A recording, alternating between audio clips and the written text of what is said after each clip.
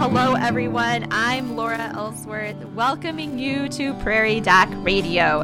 This is a program of the Healing Words Foundation, a 501c3 founded by Dr. Rick Holm.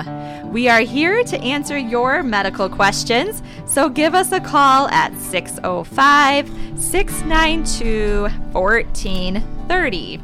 605-692-1430. With us today is Prairie Doc Jill Cruz. Dr. Cruz's specialty is family medicine. She works with Brookings Health System and volunteers as part of the Prairie Doc team of physicians. Good morning, Dr. Cruz. Good morning. And also joining us today in the studio is Dr. Nephi Jones. Dr. Jones' specialty is podiatry and wound care. Good morning, Dr. Jones. Good morning. Thank you for being here with us today, both of you. Appreciate it. Dr. Jones, tell us a little bit about yourself and your background and how you ended up in Brookings. Well, originally my wife and I are both from Iowa. She's from the northeast part of the state. I'm from the southwest part of the state. Just I-29 straight south for about 4 hours, and that's home for me. I went to medical school in Chicago. And then we did residency in Des Moines, and looking for jobs, we wanted a small community. Mm-hmm. We went and we interviewed for several places, one out in Billings, Montana, and Omaha, and Brookings, and we just fell in love with this community and the school districts here, and we were just really excited to be offered this position here. Absolutely. We're happy to have you. When did you move to Brookings? We got here at the end of July, and then I started practice August 16th. All right. Very good. And you mentioned the school district. Do you have children? Yes. Yes. Okay. We have 4 total. Our oldest, she's at Iowa State University. She's also in the Iowa National Guard. And then we have a 14-year-old daughter. She's at the high school. We have a 12-year-old son at the middle school. And then we have an 8-year-old daughter at Maderi. All right. So we got most of the schools covered. Yeah, so you have multiple drop-offs and coordinating to pick up and all that. So I can relate to that. Very good. Well, we are happy to have you here in Brookings and serving our community. Now, you are a podiatrist. Correct. Could you explain to our listeners today what a podiatrist is? So a podiatrist is basically a specialist in foot and ankle health.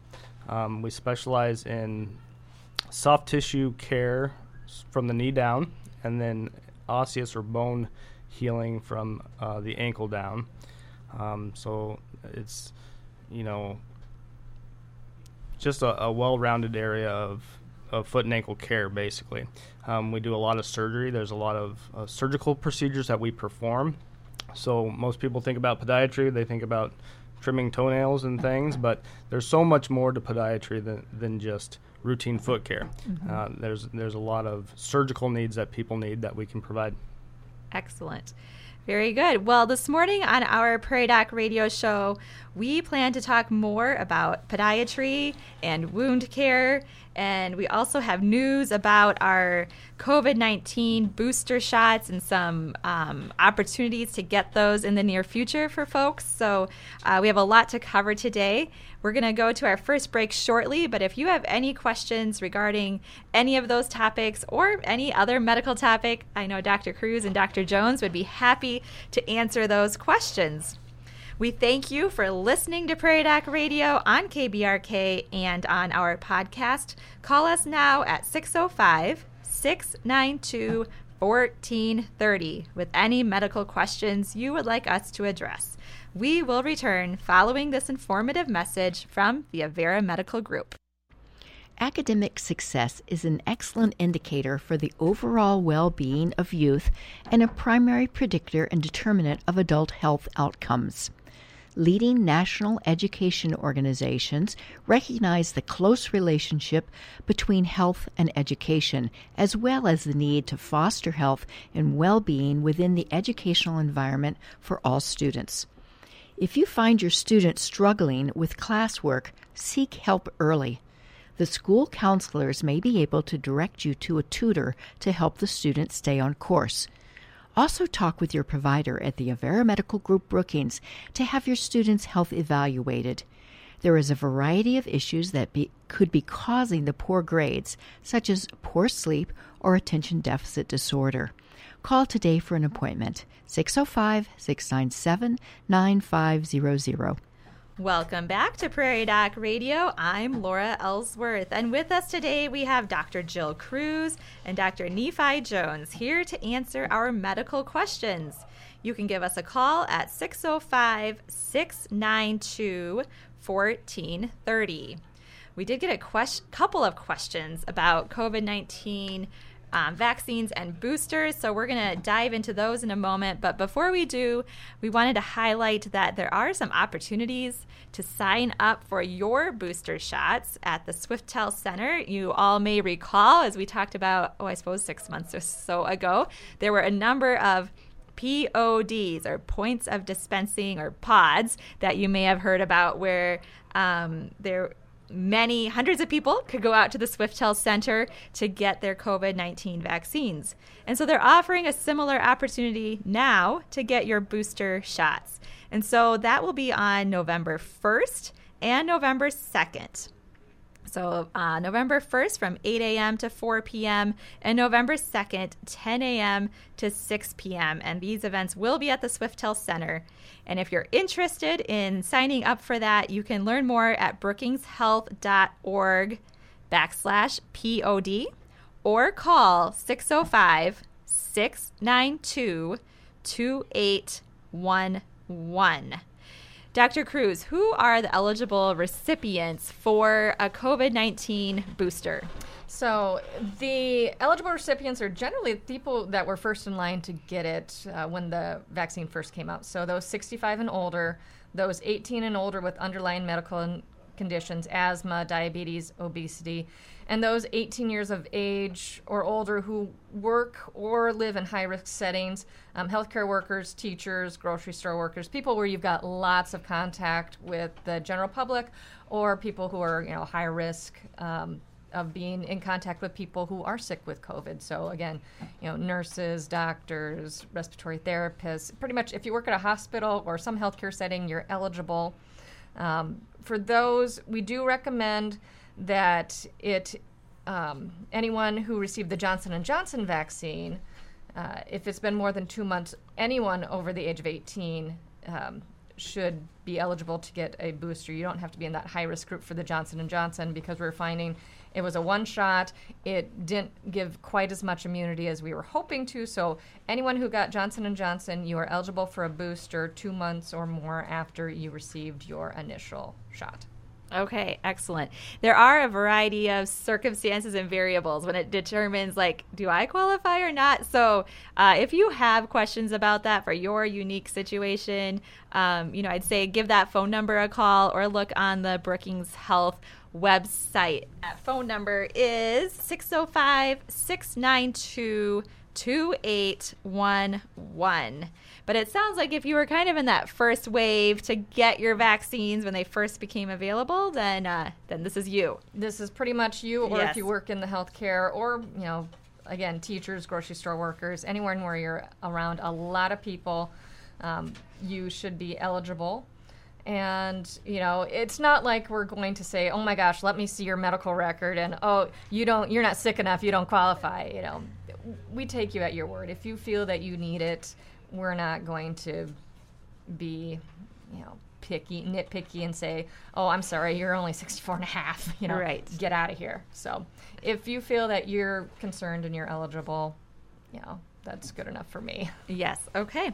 And a question from a caller: how long can you go between a COVID-19 shot and booster?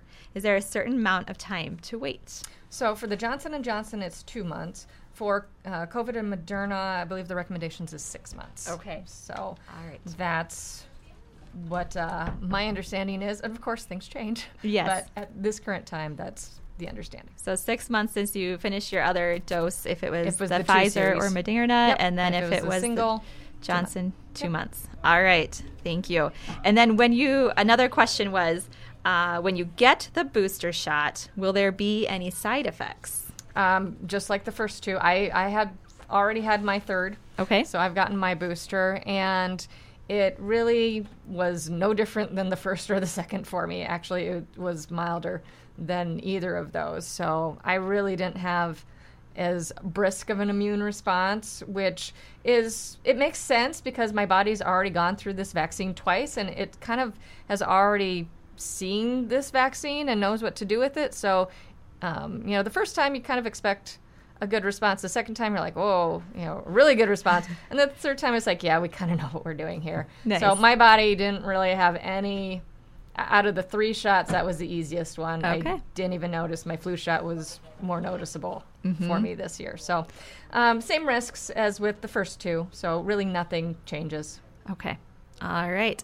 Well, once again, if you want to get your COVID-19 booster shot, you can sign up at brookingshealth.org or call 605-692-2811 to go to that event on November 1st or November 2nd. Now, if we miss those events or you're not available those dates to go get your boosters, then you should reach out to your local clinic or pharmacy to see about the best way to schedule or go in for that booster shot. So now is the time for those of you who were in that first wave for the booster shot. Well, I think we'll go to our next break now. We thank you for listening to Prairie Doc Radio on KBRK and on our podcast. As we return, we'll dive into what podiatry covers and wound care. So if you have questions, give us a call at 605-692-1430 with any medical questions you would like us to address. Prairie Doc programs are available as a podcast. Just look for Prairie Doc wherever you get your podcast. Today's program will be added to the podcast soon. We will return following this informative message from the Avera Medical Group. Skin cancer is the most common cancer in the United States. Unprotected skin can be damaged by the sun's UV rays in less than 15 minutes. Even if it's cool and cloudy, you still need protection. UV rays, not the temperature, do the damage. Anyone can get skin cancer, but some things put you at higher risk. The most common signs of skin cancer are changes on your skin, such as a new growth, a sore that doesn't heal, or a change in a mole. Tips to avoid skin cancer include stay in the shade, especially during the late morning through mid-afternoon. Apply sunscreen and reapply every 2 hours. SPF of 30 or greater is recommended. Have your skin checked regularly and have it checked by a professional at your wellness checks. This message is brought to you by the Avera Medical Group Brookings. Welcome back to Prairie Doc Radio. I'm Laura Ellsworth, and today we have Dr. Jill Cruz and Dr. Nephi Jones here to answer our medical questions.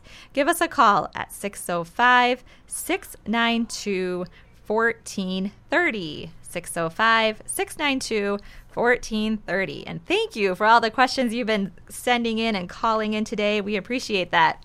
We're going to switch gears a little now. We were talking about COVID-19 boosters and how those are available, and it's time to sign up to get one of those if you qualify for that. But we have Dr. Jones here, our podiatrist, and we have questions for him. Dr. Jones, is surgery often recommended for plantar fasciitis, and why? Excellent question. First of all, as a foot and ankle surgeon, surgery should be the last option for anything. So we always try to treat things conservatively first, and if we can't get it controlled that way, then we'll dive into surgery. So the easy answer is no. It is not recommended as the first choice for plantar fasciitis, and it's often not necessary. There's a majority of things that we do prior to talking about surgery. The big thing is that plantar fascia, that bottom ligament on your foot, becomes tight over time, and as we're sleeping at night, it kind of contracts, and then when we get up in the morning and we step on it, that's when we really feel that first pain because we're stretching that ligament for the first time in the morning, and that's where the pain is. So stretching becomes a big issue for people. They need to do lots and lots of stretching.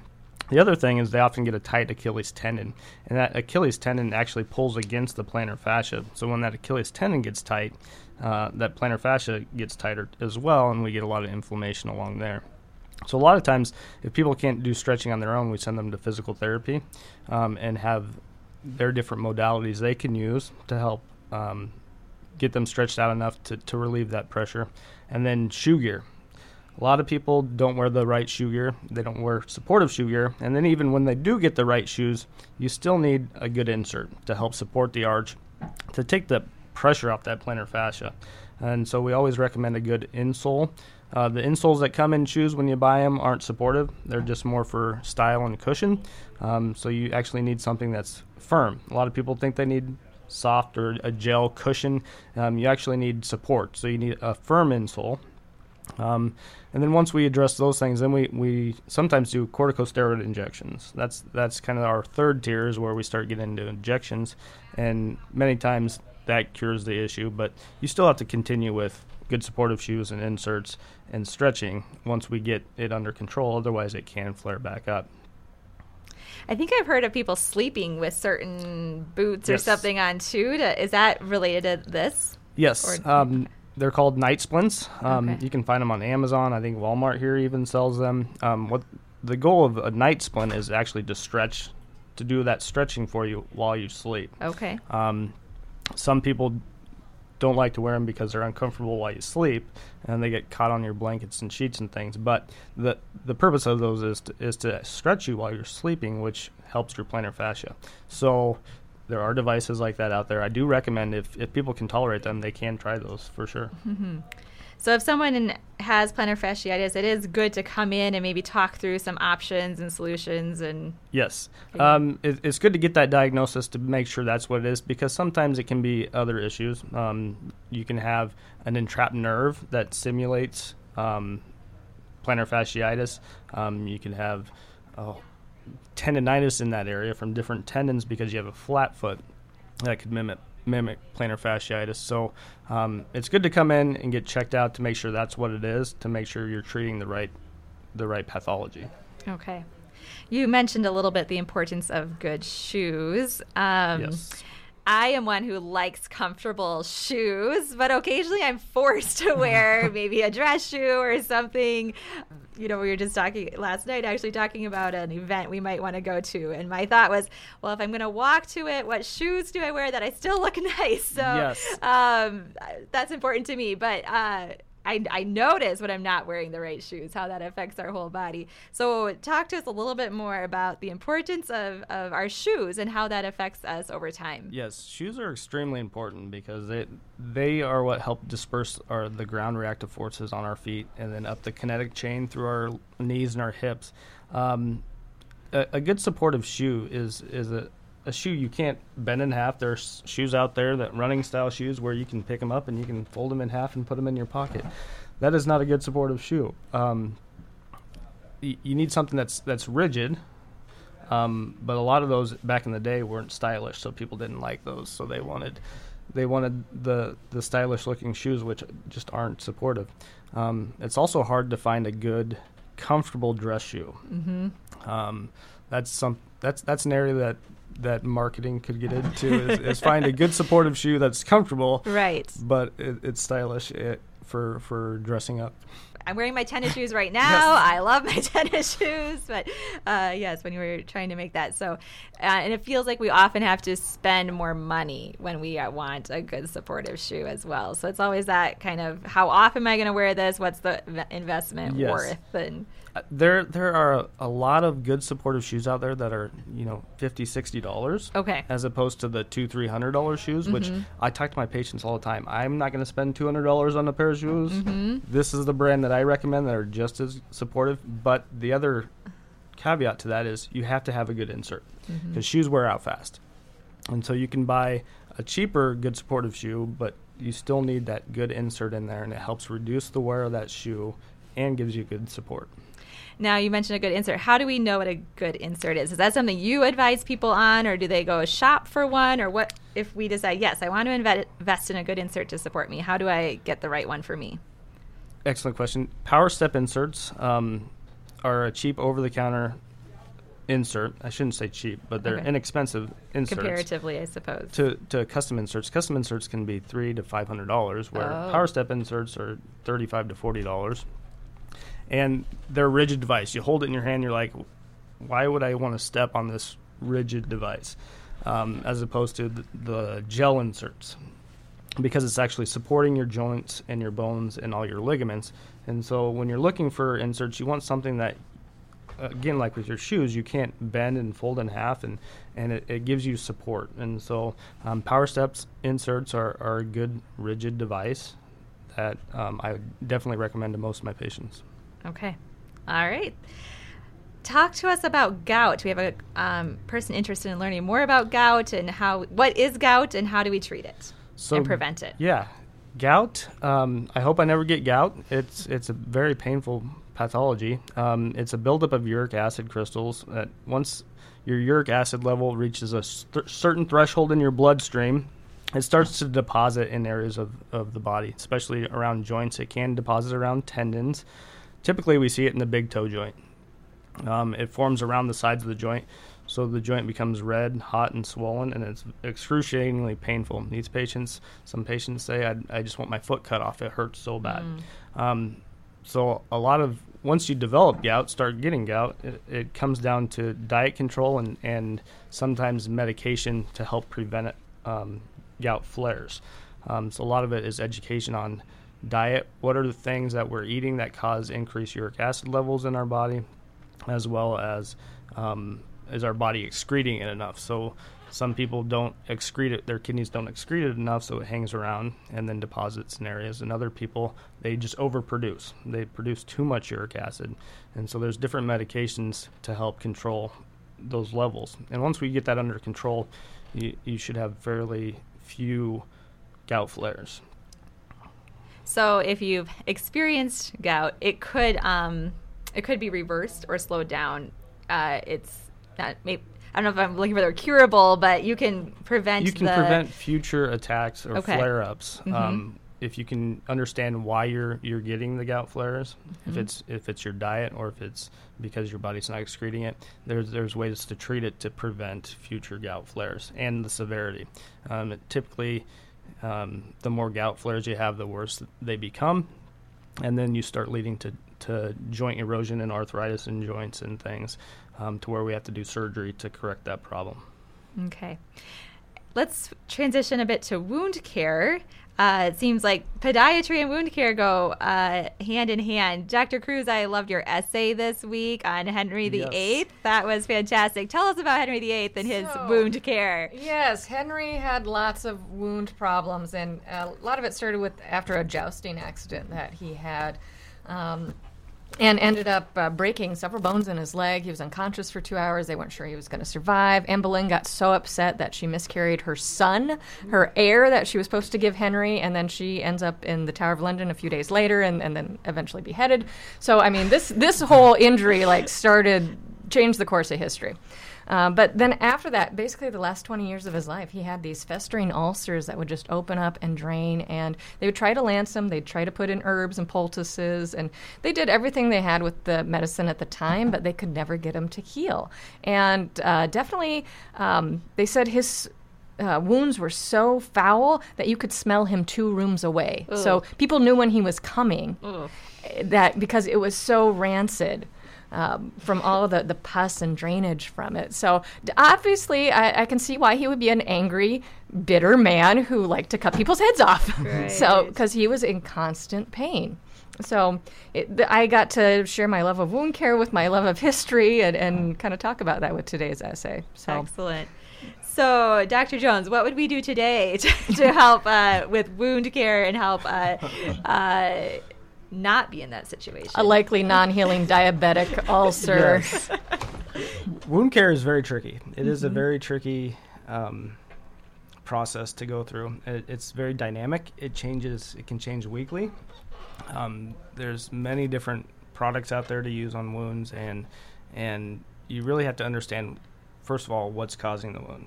Why did you develop this wound? Is it an arterial issue? Is it a blood sugar issue? Is it a bone issue? Is there a prominent bone there that we need to remove or something?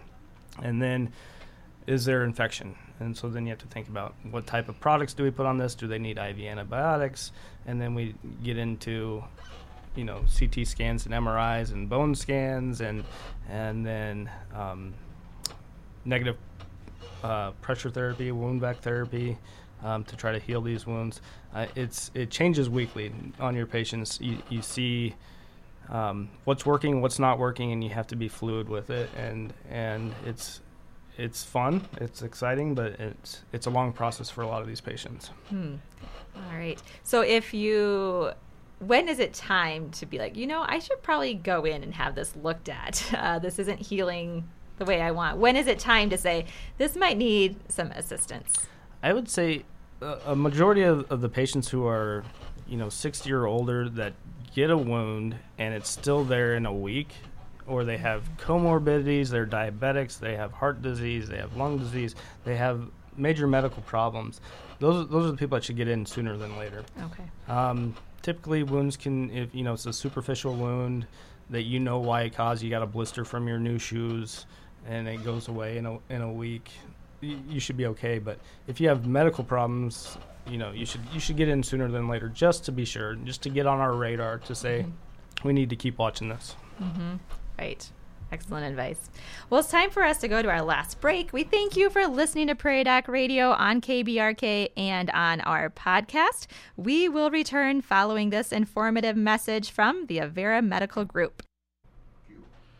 If you have arthritis, participating in joint-friendly physical activity can improve your arthritis pain, function, mood, and quality of life.